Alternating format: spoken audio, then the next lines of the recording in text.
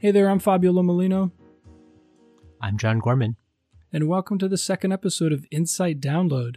This second conversation we had is with Jason Woody from Be More Clubhouse. John, Jason is a friend of yours of many years and a collaborator. Why don't you help us help set up our conversation for folks today? Who's Jason and what's the Be More Clubhouse? Sure. We'll get into this a little bit more in the interview, but the Be More Clubhouse is a really unique way of providing a space for psychosocial rehabilitation, as well as a space for community for adults experiencing mental illness. The Clubhouse model is an international model. There are something like over 300 clubhouses around the world. And to be a clubhouse means that they are accredited by this international organization that sets out a list of standards that each clubhouse has to follow. So we're taking a closer look at the Be More Clubhouse, the one and only clubhouse in Maryland, and we're going to learn a little bit more about what they have to offer. Yeah, and I think one of the things that folks will appreciate, So to set up this conversation, I think one of the things that I thought was really fascinating was we had a plan of going over the Be More Clubhouse and interviewing Jason Woody, who's the executive director. And what I thought was fascinating is the moment we walked in, they were all preparing lunch in the lobby with the members of the clubhouse, and you couldn't even pick out Jason from the crowd because there was nothing that said like this is a professional and this is a client. There's this very egalitarian feel, and they insisted on us interviewing a clubhouse member before we talked to Jason as a way of really prioritizing this model. Can you say more about like why that's important as we walk into that conversation? Why was it important that they put a member of the clubhouse up front for us to talk to? Sure. One of the core values of the clubhouse model is highlighting the strengths and abilities of the members who come to spend time there. And so in every facet of the operations of the clubhouse, members really are leading the way, and they're such a crucial component to the clubhouse operating that without the members, there's no clubhouse. And so without them, then, well, I don't know. That's perfect. That's perfect. So we're going to hear first from Dee, who is a member of the clubhouse, who's a contributor to their program, and Dee really embodies the philosophy of the clubhouse. And then after speaking with Dee, you'll hear us interviewing Jason, who will give us sort of the intellectual, programmatic perspective that'll be really important to understanding not just the Be More Clubhouse model, which is fascinating in and of itself, but I've walked away just being really amazed at sort of the implementation of this idea of respecting people's sort of dignity, agency, and the need for community that I think is applicable to anyone who works in the mental health field. Welcome, Dee. Thanks for coming. Thanks for being part of our interview today. I was hoping that you could just give us a sense of the story of how you became a member here at Be More Clubhouse. Well, I had been going back and forth into the hospital, so my psychiatrist did refer me here. And this is how I became a member. And when I first stepped in the door, it was like I felt like that was the place that I needed to be. Mm-hmm. And, from that point on, I've just been meeting my goals and being more successful, staying out of the hospital, So it's really a good feeling compared to where I was at. Yeah. Awesome. Yeah. Let me ask you this. What brought you in and what keeps you coming back? Well, like I said, what brought me in, I was referred. And what keeps me coming back is that the way that the clubhouse is set up. Like, we don't focus on your diagnosis. You can come in and be yourself, be a part of, and you can actually grow in your goals and things that you want to do.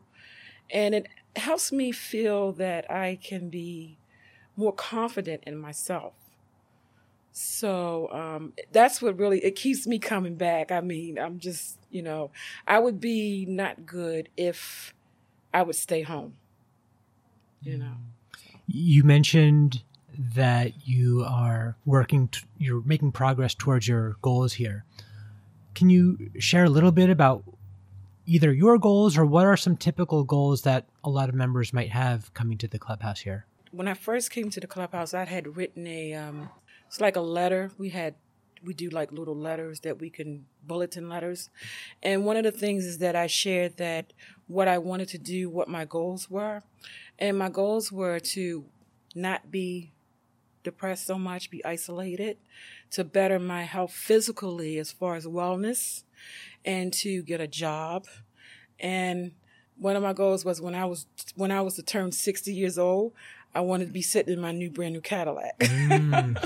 So I have been doing really well. The Clubhouse has provided jobs for me. I did purchase a vehicle, but it's not a Cadillac. Not yet. Right, not yet. I still got, like 3 more years. That's my goals. And one of the things that I do enjoy is that I'm among people that are like me, and we can help each other. That's what keeps me coming back. One of the things that I've noticed, that we noticed on our tour, was the role that work plays in making this like a vibrant and active community. Mm-hmm. Can you tell me about like how you experience that? Like what roles you've played and what you found playing those different roles, and just how the sort of voluntary work aspect of it was for you? Well, because of the units, we have different units. And you can feel free to work in whatever unit you want, culinary unit, membership, communications, or the like doing different social events and things like that. So what I started doing was I would be in one place, learn everything, and then it's like I had to move on to something else. So it's really good too, because I learned something different just about every day. And I don't know everything fully, but, just learning from others that's coming here and from staff, it's really a good, a way of learning. One thing I'm hearing is like, it's not just about doing the work. It's like, as you're doing the work, you're learning things. And yes. That gives a kind of joy to be learning things, yep. To feel like you're growing. Right. Yeah. And also we do it together. We do it together because I don't know everything. And a member say, well, no, D, let's do it like this. Like, what? Well, okay, we'll do it like that, So, yeah. So that collaboration is also part of the work. It brings you together. And I imagine because the work groups change all the time, that you're connecting with different people each time. Right. That's cool. I think you said that you experienced something different here than you did at previous either treatment facilities or places where you've been. What was different? What was it like before? Oh, absolutely. Well, in other places that I've been, they focus more on your diagnosis. In other words, it's like, try this medication, try that medication. Here we don't, you don't do that. And that's what makes a difference. Because if you're focusing on different medications and things like that, that's also going to allow you to focus on your diagnosis, and you're going to be not thinking about progressing. You're going to be thinking about, oh, I need this. I don't feel like this, or, something like that. So it gives you kind of a different mindset. Yeah, it does. It really does. So I'm really curious about what was your experience as a Clubhouse member when the pandemic first started? Well, my experience was I did get really afraid because I knew that I would isolate even more. But what helped me was that we did have the virtual meetings, and that really did help. We had virtual meetings twice a day. Also, the Clubhouse provided, like if we needed some food, they would bring food to you. So that right there really and truly did help me a lot, versus a lot of programs didn't do that. People were just out.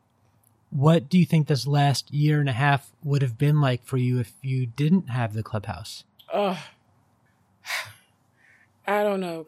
I mean, considering my living situation and things like that, I don't even want to think about what could have happened, but I know that it wouldn't have been good.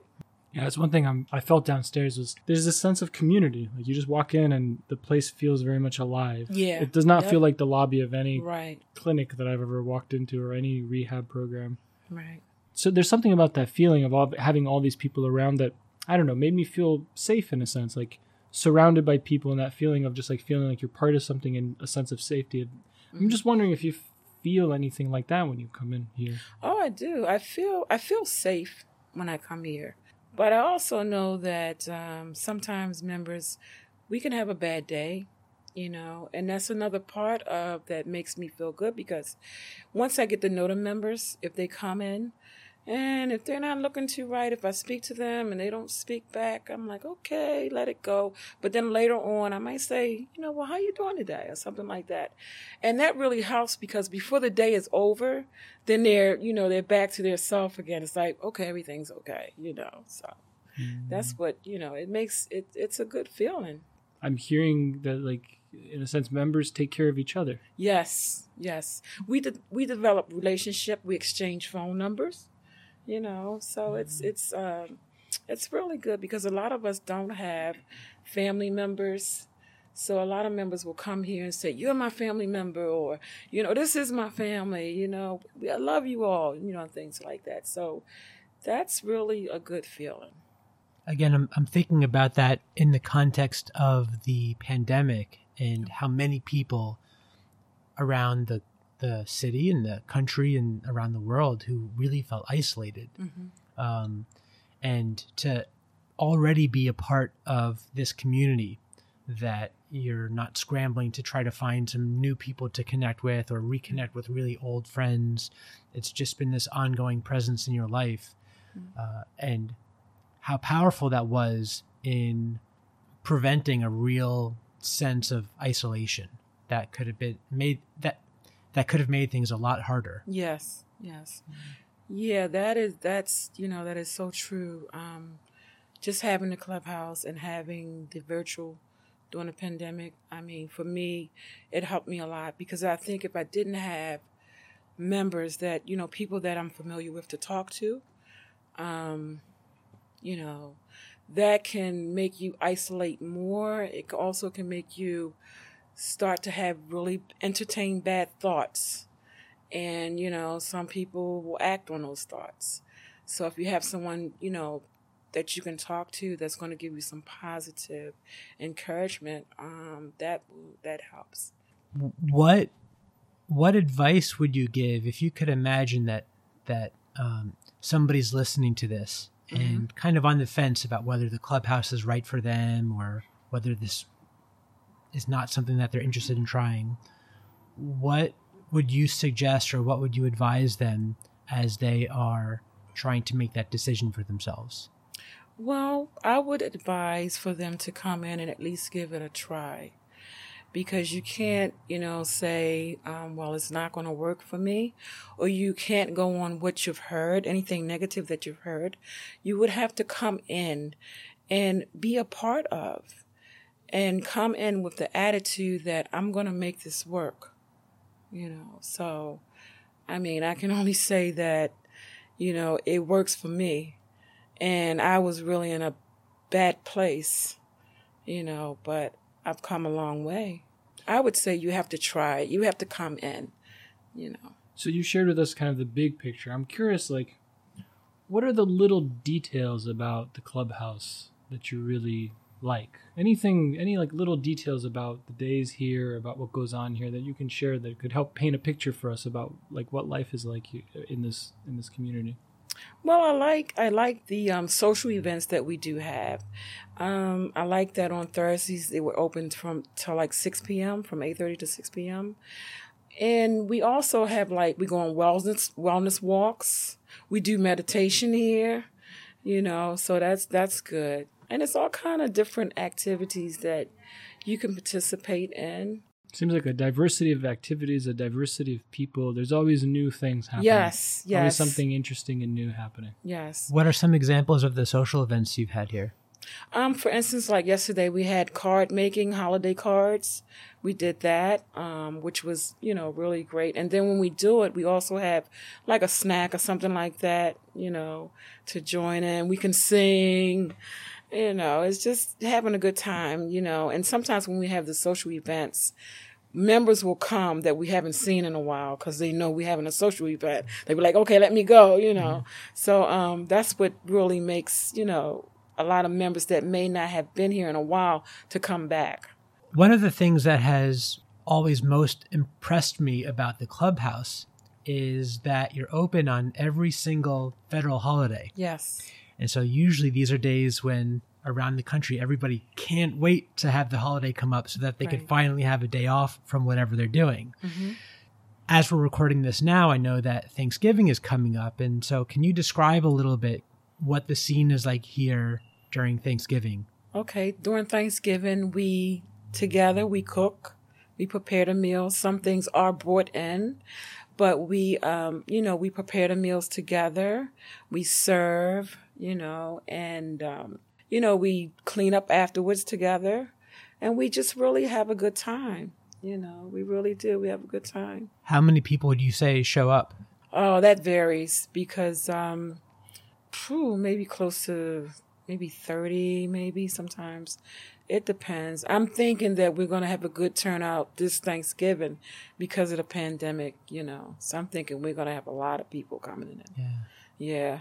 Yeah. I mean, that's just something that's amazing to me. For a lot of people, Thanksgiving is a time to spend with family for better or worse. Mm-hmm. Right. And everybody that is a Clubhouse member comes voluntarily. No one has to come on any days. And the fact that many people, of all the possible things that they could be doing on a day like Thanksgiving, choose to spend their time here, choose to have that meal with friends, with their peers. Yes. It's just so amazing to me. Well, yeah, it is. And it's because, too, that some of us have family members that don't understand about mental illness. So therefore, when we can have a place to come to that we're not judged, that's what brings us here. Because on the holidays, a lot of us, we're not spending with our family members. We'll come here, because we're not going to be judged or anything like that. But, some family members, they don't understand. So you can be an embarrassment to them or they don't want you around, so. It really is like the logo. It's a home in a sense. Yeah. It's a family and home. Yeah. It's what you can put into it too, because you also have to be willing to, put something in, give something, it's not all about take. If you give something, you get a lot back. Anything else you want to add that we haven't asked you that you think is important to say about just like what the heart of what's going on in this building? Well, I would say that for anybody out there that have a mental illness and don't have anywhere to go, to try the Be More Clubhouse. Thank you, Dee. Thank you. Yeah, thank you very much. I'm going to take a quick break here, folks, to highlight the producer of our episode, John Gloss. John has been helping us to take the idea for this podcast and make it a reality. If you're listening and you're interested in recording your own podcast, or if you're a therapist looking to record mindfulness practices for your clients, any sort of audio production at all, please feel free to kind of check our show notes for contact information so that John can also make you sound really good. Okay, so that was our conversation with Dee. Now you're going to hear from Jason Woody, the executive director of the Be More Clubhouse, and his perspectives on the amazing work that they're doing there. I don't know if this is necessary, but full disclosure. So I teach a class at Loyola where students are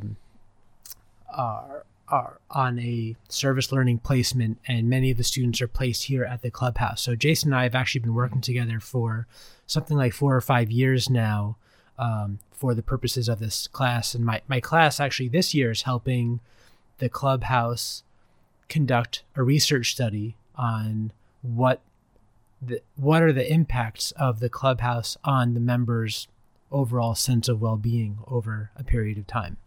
For someone coming in for a service placement like that, what do you think how long do they spend? like 3 hours a week for about a semester, give or take. Maybe this is a question for both of you. Like, why is that an important educational informative experience in your mind? That's a good question. I think from our perspective, well, one, we are a model for mental health recovery that not a whole lot of people know about. So it's a benefit to us just to raise awareness about the Clubhouse model with aspiring psychologists and other mental health professionals.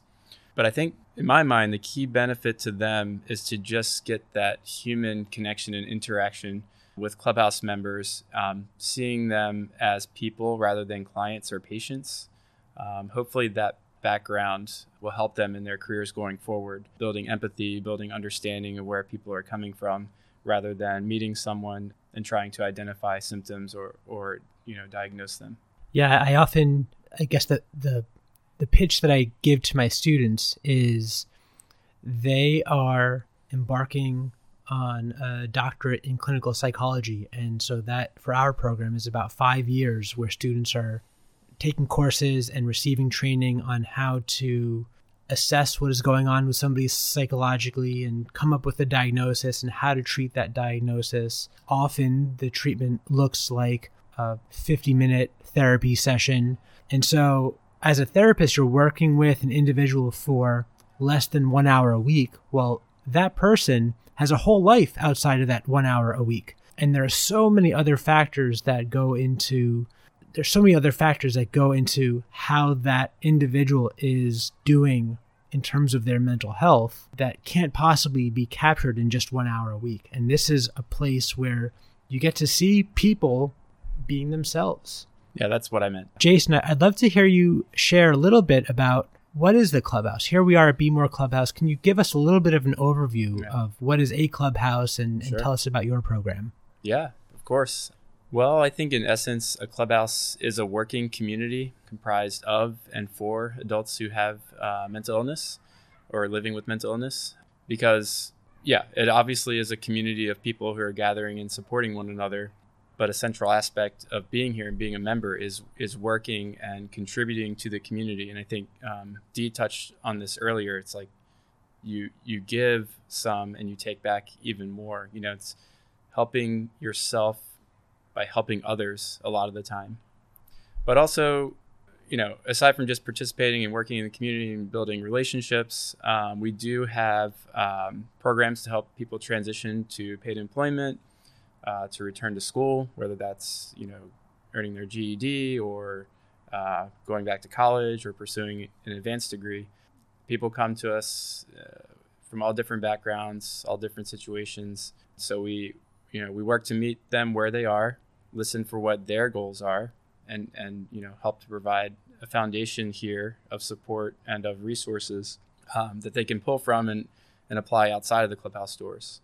But to say more about the Clubhouse model, generally speaking, there is a defined model. There are 37 standards that govern the Clubhouse model, and the standards get into Clubhouse membership, the types of the relationships, the different programs we offer. There's several different sections of standards, if that makes sense. And there is a governing body called Clubhouse International that does accreditation visits. There are about 320 clubhouses around the world in 33 countries. And based on, there's an assessment every 3 years of how your clubhouse is following the standards. And based on that, you can become accredited. So that's what officially makes you a clubhouse. There's a spirit in a clubhouse. All clubhouses are a little bit different, based on geography. I mean, not just where they're physically located, but just the local culture, I guess, is more what I mean. So there's a little bit different vibe based on the local culture, whether, different parts of the U.S. or different countries. I've been to many clubhouses in many different places. There is a vibe that you can recognize the second that you enter the doors. And I think you guys were talking about that a little bit earlier. Yeah, you feel a sense of vibrancy. You can tell you're walking into a tight-knit community, and there's just a lot of activity. It's very positive. I kind of stumbled into this work myself, to be honest with you, because I was interested in nonprofits generally, and I was open to ideas. I mostly thought I was interested, this is 15 years ago, I thought I was interested in working with youth, and I came across Fountain House in New York City. I was living there back in 2006, and Fountain House is the largest clubhouse in the world, and they were also the first one. They've been around about 75 years at this point. Anyways, I came across them in my job search, and I had no background in mental health. To be honest with you, not even a particular interest in the field. But I took an interview there. I had applied there because I was looking for a job, and my expectations were pretty low. I thought, I'm not going to turn down this interview, but I don't know a whole lot about mental health. I'm not particularly interested in the field, but I could tell, just the moment that I walked into the space, I was just blown away. It upended any ideas that I had in my mind. I guess the stigma that I carried with me at the time about, I thought it would be, I'll be honest, I thought it might be kind of depressing, going into a place like that, but it was like truly one of the most vibrant places I had ever stepped in. Everybody was so welcoming. There's so much going on. I mean, it's like 300 plus people there that come in a day. I spent several hours there interviewing in different units at Fountain House, and I was like, you guys just have to hire me. I actually said that in one of the interviews, like, please just hire me. I felt the same thing walking in the lobby, right? Yeah. There's an immediate vibe, energy, something you can't exactly put your finger on. I mean, one way I would describe it is a really healthy kind of messiness. Like, it's alive in the sense that most places you walk into nowadays, they're so well, like, they're like hyper organized, but also because there's no one in there. There's nothing moving. There's no moving pieces. There's no one. It just feels like I immediately walked in, and it kind of looks like a restaurant. It kind of looks like a lobby, but it just ultimately felt just very alive. There's a lot going on, and I don't know.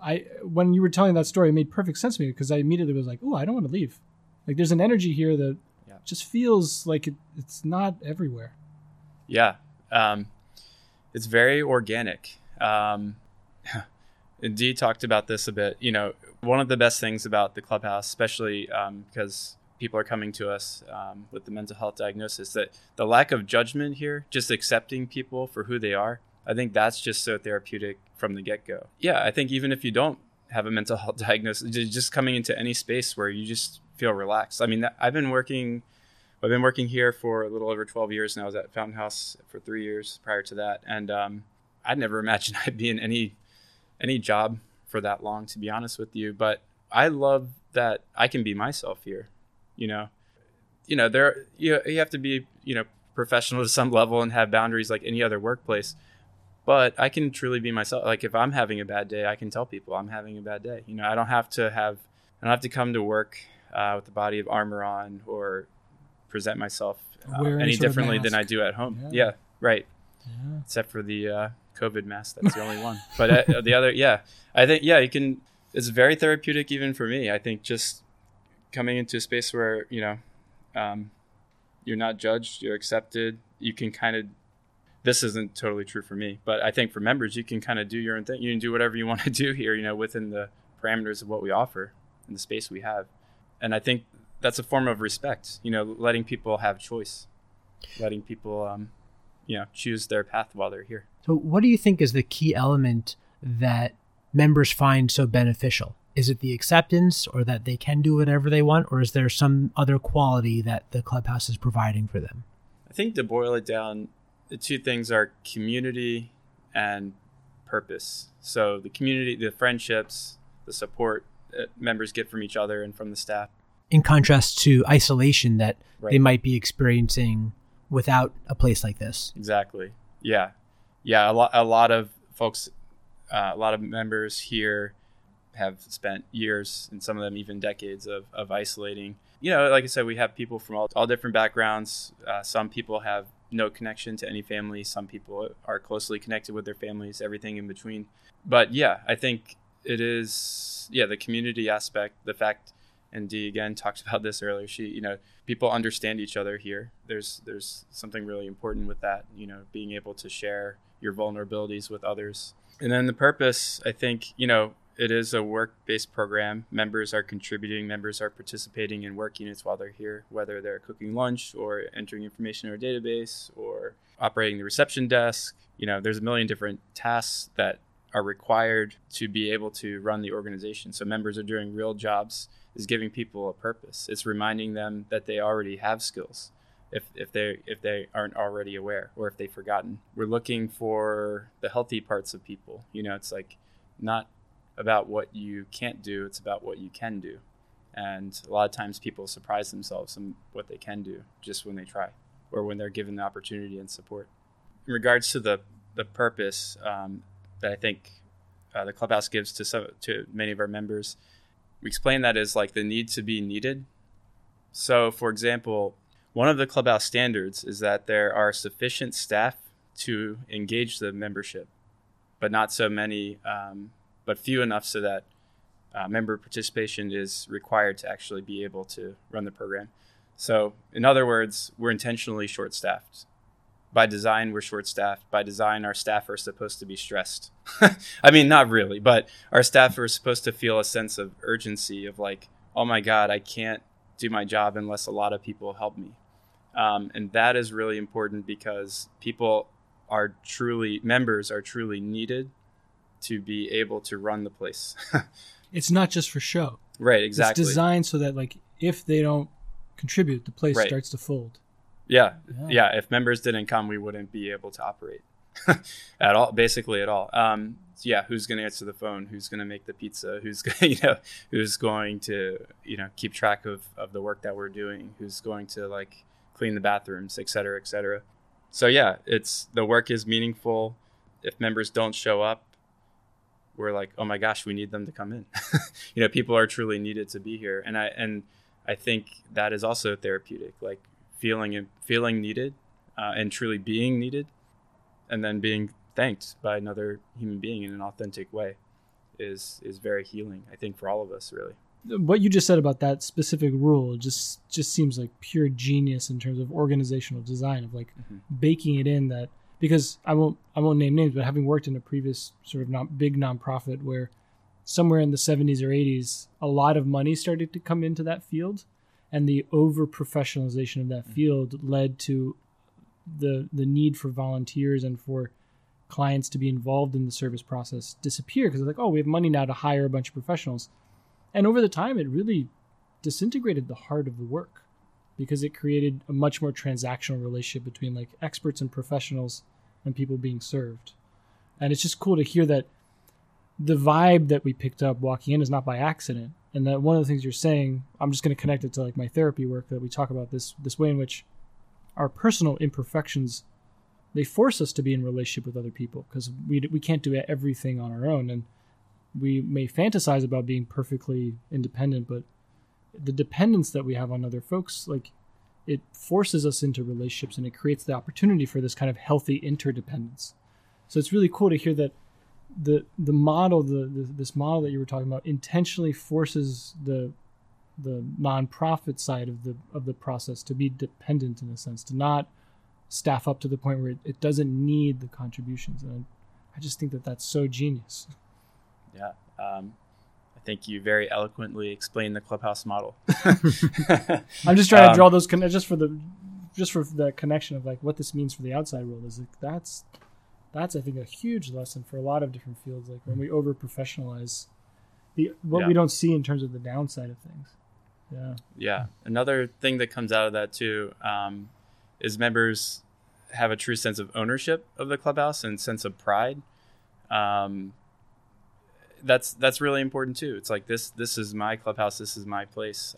So when we have visitors come in, I think you guys maybe experience this a little bit today. It's like people are excited to show you around. People come up and introduce themselves, and it's really rewarding to me when I see that, because a lot of these folks are coming in with very low confidence. Like, not everyone, but some people are coming here and they're very quiet at first. They're kind of sitting in the corner. And you notice after a week or two, sometimes even sooner in certain cases, that people are jumping up and enthusiastically greeting visitors at the door, whether it's a potential new member or, any type of visitor really. But I think people feel proud, people feel excited, people feel a sense of ownership of the space and of the community, which is really nice. Can you share a little bit about how the Clubhouse helps members with employment outside of the clubhouse? Yeah. Well, you might have to fact check this, but I saw a statistic that adults with serious mental illness in the U.S. have an employment rate of about 10%. At Be More Clubhouse, we're at 40%. And, of course, we're always shooting for higher than that.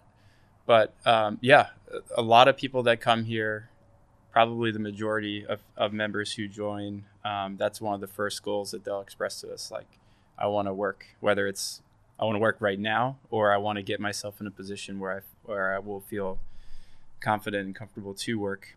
So, yeah, again, a lot of that foundation to help prepare people is done here. It's like working at the clubhouse, getting on a schedule. We don't force anyone to come and go at a certain time, but we'll encourage them to utilize the structure that exists here and to build up those skills and confidence in the clubhouse in a safe space with support.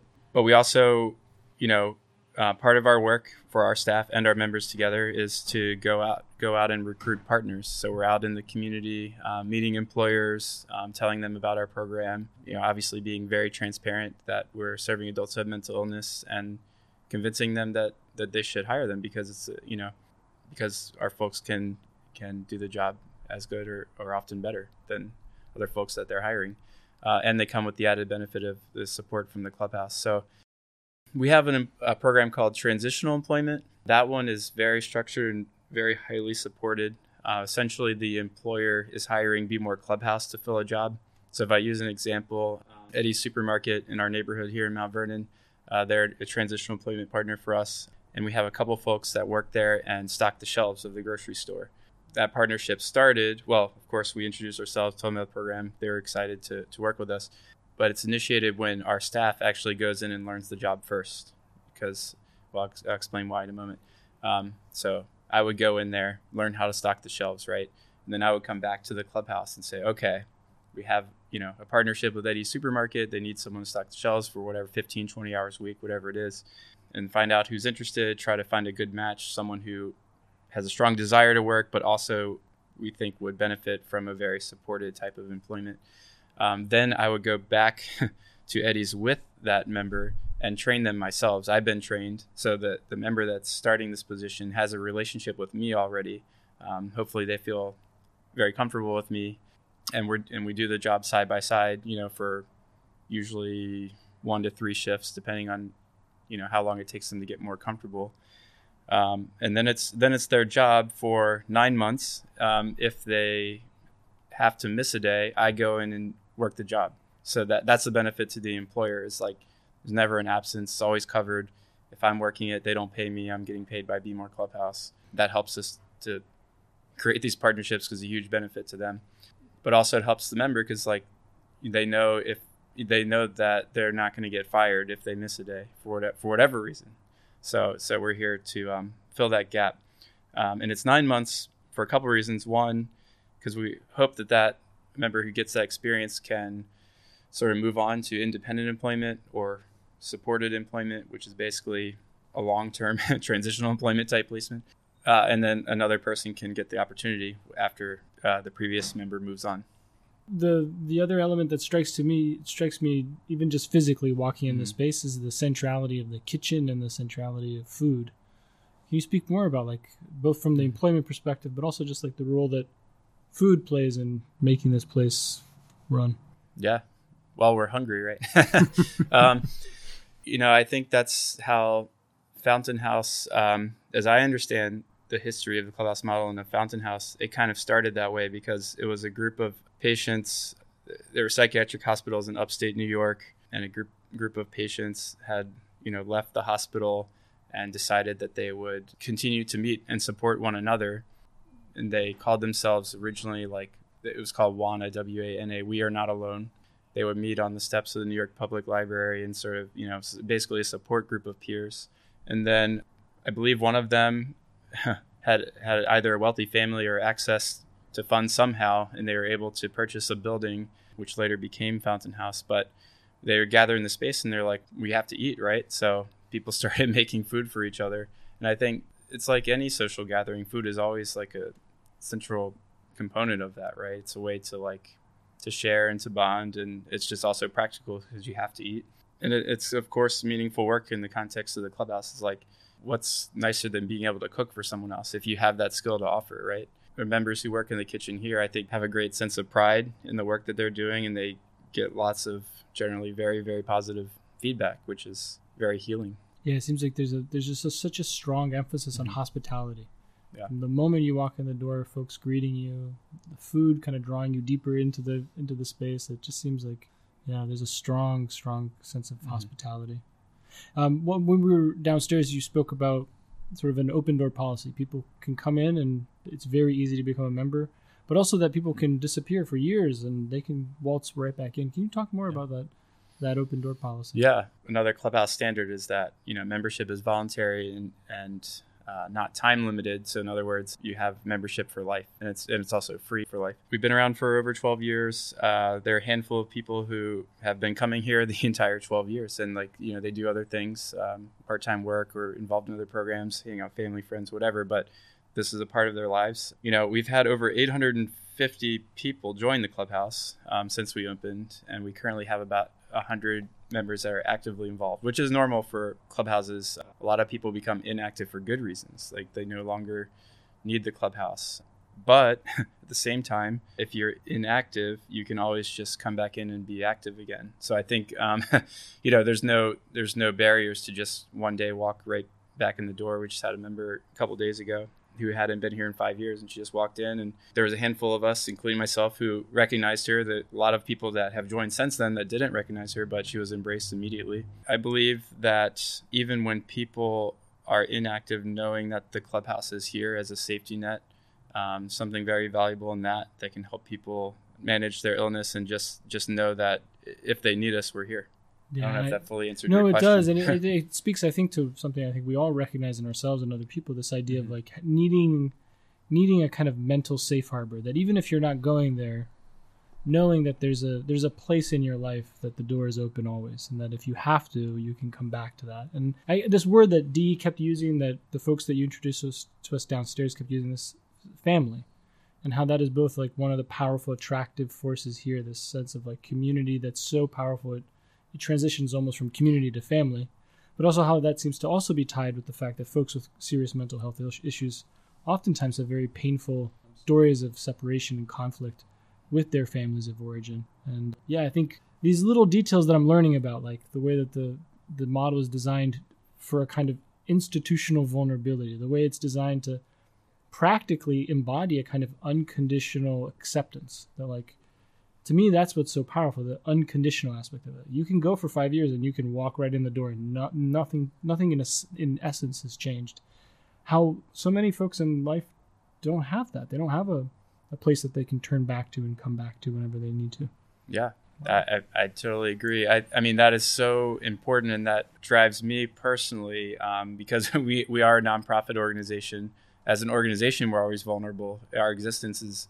we've been doing well, and we recently purchased a building. Our finances are healthy right now, but it's so important that we are here and stay here. Because we have 750 inactive members today, and any one of them or more could walk back through those doors, and we want to make sure people can continue to rely on this space. And that's what I think is so cool about buying the building is, more than other organizations, your relationship to space, to being somewhere, to kind of planting down roots, it seems like it's really important. Absolutely. I know a big central function of the Clubhouse is members who are in attendance for the day reaching out to other members who are not attending for that day. What's behind that process? Yeah, our reach out program, or reach out effort, I guess, in my mind, is the most important single task that we do at the Clubhouse every day, because people, sometimes do isolate, or often do isolate. I remember hearing a story when I first started working at Fountain House in New York about a member there who was very isolated, very depressed, and they kept getting calls from the Clubhouse, but they would never answer the phone. But they get whoever was calling from the Clubhouse kept leaving a message. We're thinking about you. We hope to see you at the Clubhouse soon. Those kinds of things for weeks. And they finally answered the phone and decided to come back into the Clubhouse. And they said that was literally the only thing that kept me alive. Like they were very depressed and suicidal, and like just hearing the messages on the phone was what they said literally kept them alive. So I think I remember that story. You know, that's probably not a typical experience, I don't think, but that's always stuck with me. And it's important, again, going back, there's that need to be needed. People need to be reminded that they're needed and they're appreciated and that they're wanted. So we make sure that we do that. And it's also just true, because like if they don't come in, then we're not going to get everything done. Not to say that it's like self-serving generally when we're doing reach out, but there is an aspect of that. It's like it's like, I need you to please come and help me cook lunch, or else we're not going to be able to cook lunch. Just reminding people that we're here and letting them know that, you know, somebody's thinking about them, I think is really crucial. I mean, I think that's really important for all of us. What were things like throughout the pandemic? Were you still open? Were members still coming in? Like most everyone else, in mid-March of 2020, we did have to close our building for a while. So we immediately transitioned to a virtual model. We tried the best that we could to keep our daily like meeting structure. So we essentially had like a morning and afternoon check-in call, and we tried to continue some of the like functions that we would normally do in-house, like the reach out. So like we would kind of assign a list of members to call to members and staff who were part of the meetings. Like, okay, can you call these 5 people and just check on them and invite them to the, you know, afternoon conference call or whatever. We started delivering food because, you know, a lot of people were stuck in their homes and like didn't have access to food or toiletries or other basic supplies. So we started doing that, like a lot of other organizations. You know, we did the best we could, and I'm really proud of how we adapted. We had to do what we had to do based on the times, I guess. But it was more about like, what do you need? How can we help you? Which is good, versus like that need to be needed. Like, you know, we weren't able to engage members in the work as much as we would have liked to. It was just a lot more challenging without being together in a physical space. Transitioning back, we had to keep that in mind, because we didn't want the culture to be of like, we don't want our members to think of themselves as consumers, if that makes sense. Like there is a place for that. That is important, to have a place so you can go to and receive services. And that does happen here, but we didn't want it to only be like that. You know, it's like, we want to make sure that we're being mindful of like the two-way street. I'm getting a bit off topic, but yeah, we were fully virtual for about 4 months, and then July 2020 we went to sort of a hybrid model. We had a few people in the building and most people still connecting virtually, and it just sort of grew in a mostly linear way from there, in terms of like inviting, you know, growing the capacity in the building a little bit at a time. And eventually in June of 2021, this year, we've been fully open and not really doing, you know, doing very little virtual stuff. You know, we're still doing home visits to people who don't feel comfortable coming in. We're obviously still calling people, but we don't have a virtual program currently. What do you think a place like the Clubhouse meant to the members during this time when so many other things were shut down? So I started by saying we're a working community. There was some work that members could do from home, but it was mostly just the community. And I think that was really important. It's like people knew that we're all sharing in this experience.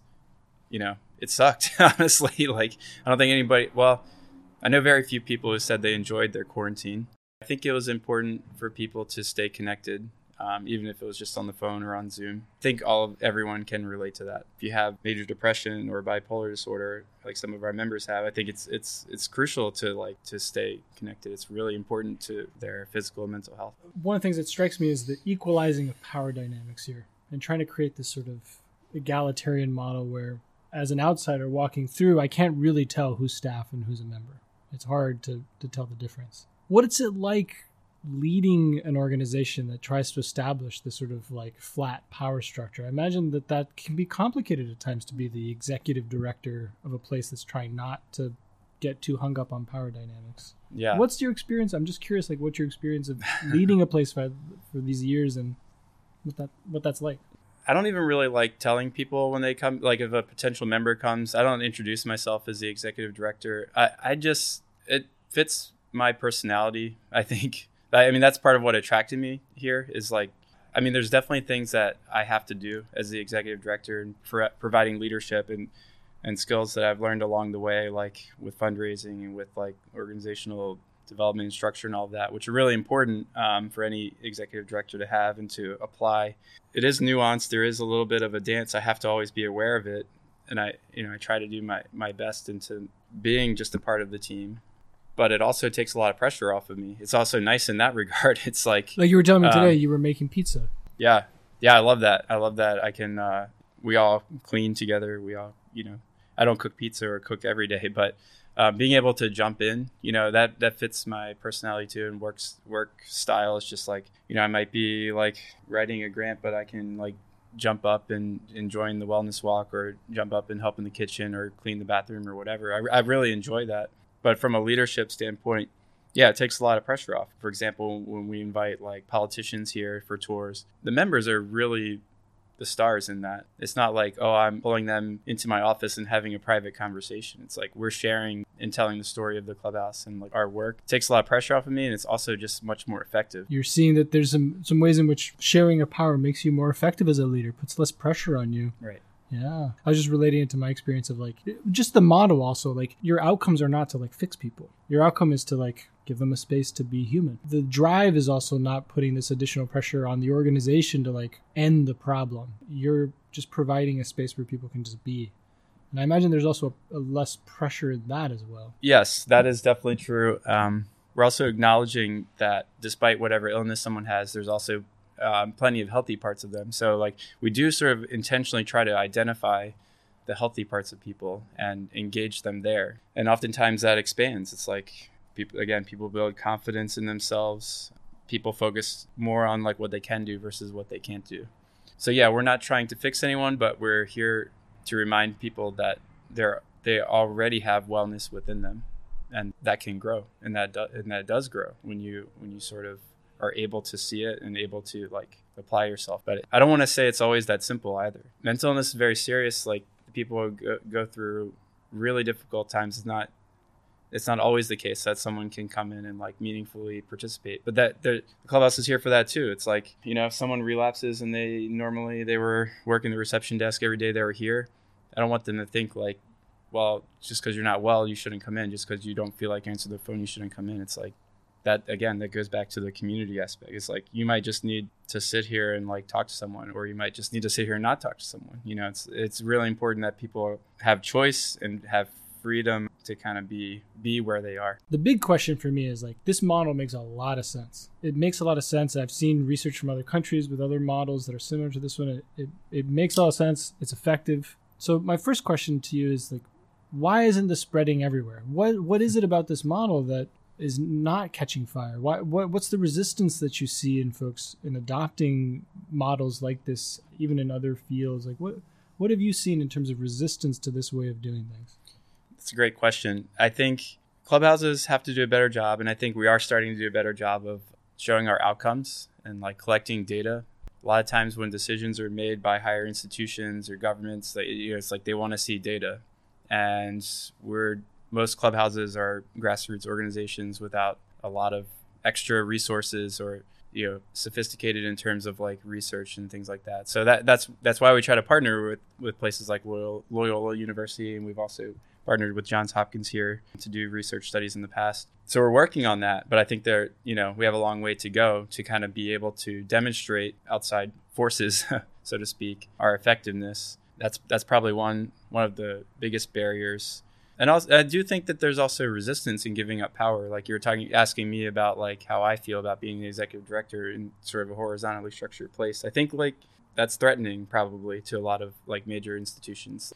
And sometimes, frankly, a lot of times it's probably not even practical, depending on what the place is doing, what their work is about. So I can't speak for them, but I do think it's radical in a sense, but also so simple, like what we're doing here. It makes too much sense. It's almost like it isn't viewed as legitimate because it's so simple.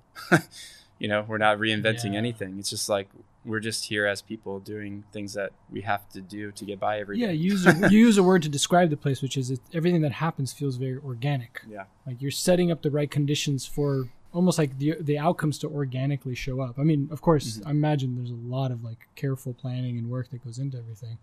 But it doesn't feel like the care is being imposed upon anyone. Like it's like a caring environment and structure, and things are just sort of happening. And that can be terrifying for organizations to think that we're not going to drive the change from point A to point B. We're going to create the conditions for change and then sit back and people will just walk through the experience that they have to walk through.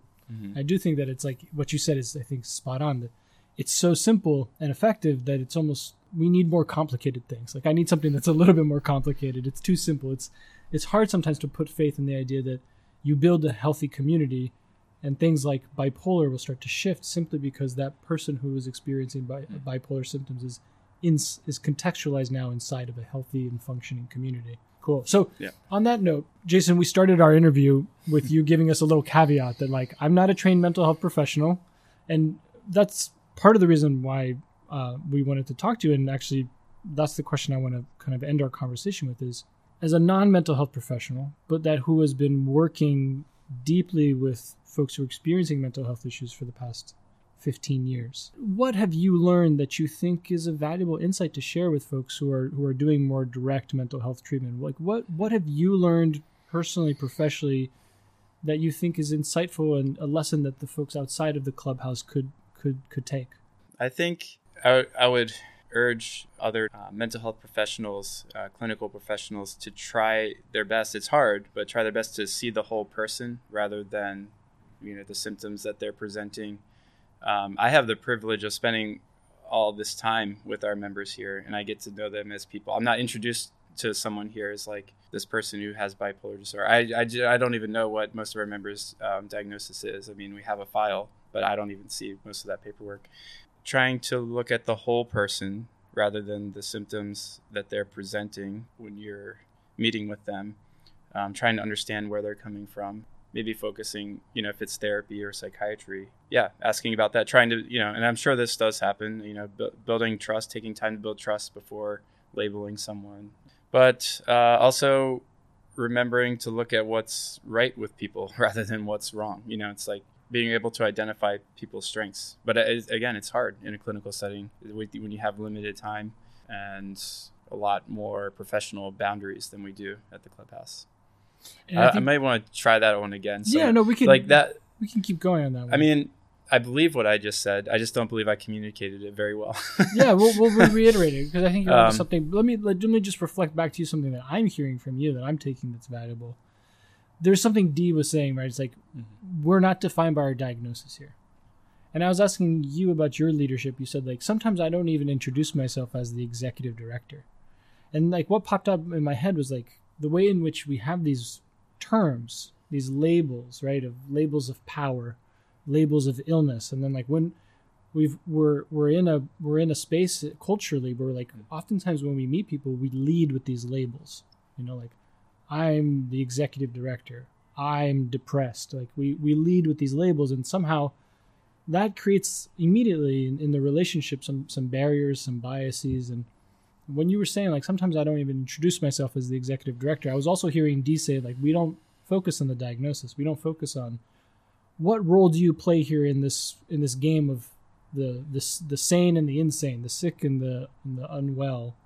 It's sort of this there's something I think that I'm taking away as a therapist, that the more we can equalize these power dynamics, really beneficial, maintaining those professional boundaries, but there's benefits that happen for the person that we're working with. Mm-hmm.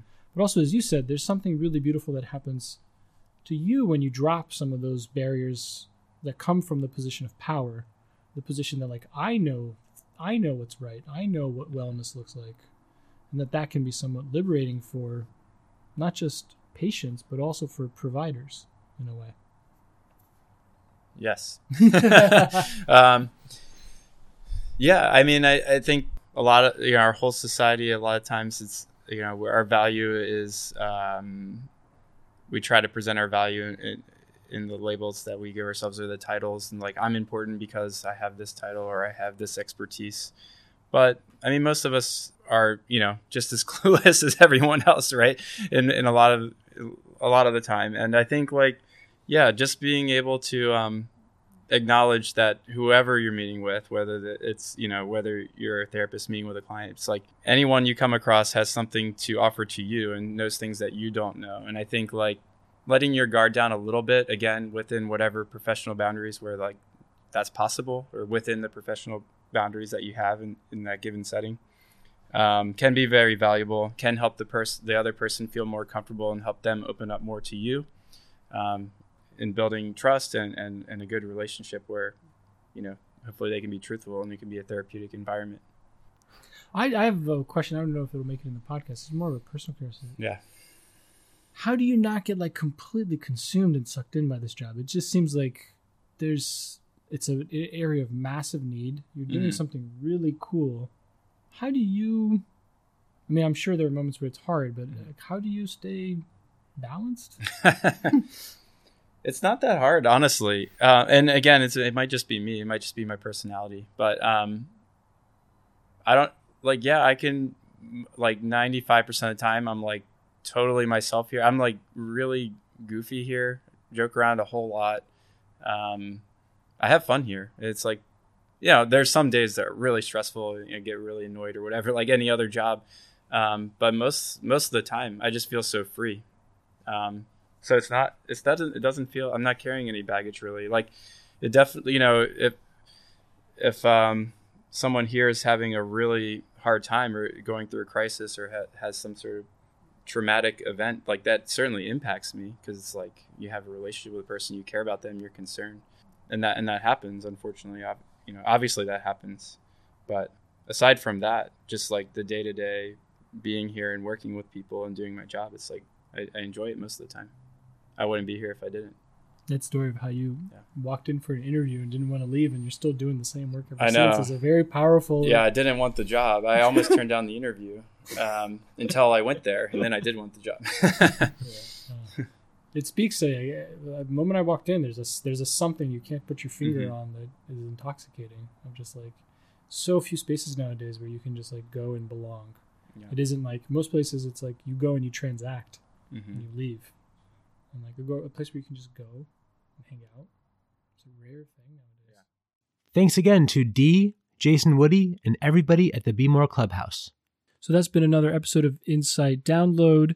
If you like what you heard, please take some time to give us a favorable rating online, subscribe to the podcast, and most importantly, shoot off this episode to other people who might benefit from some of these ideas. Because again, our main purpose here is to try to collect and disseminate ideas that we think are really helpful ideas for the world around us.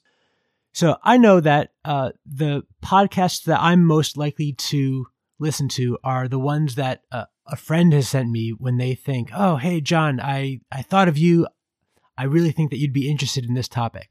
So if you listen to this conversation and you thought of a friend, family member, a colleague, please go ahead, send this conversation to them.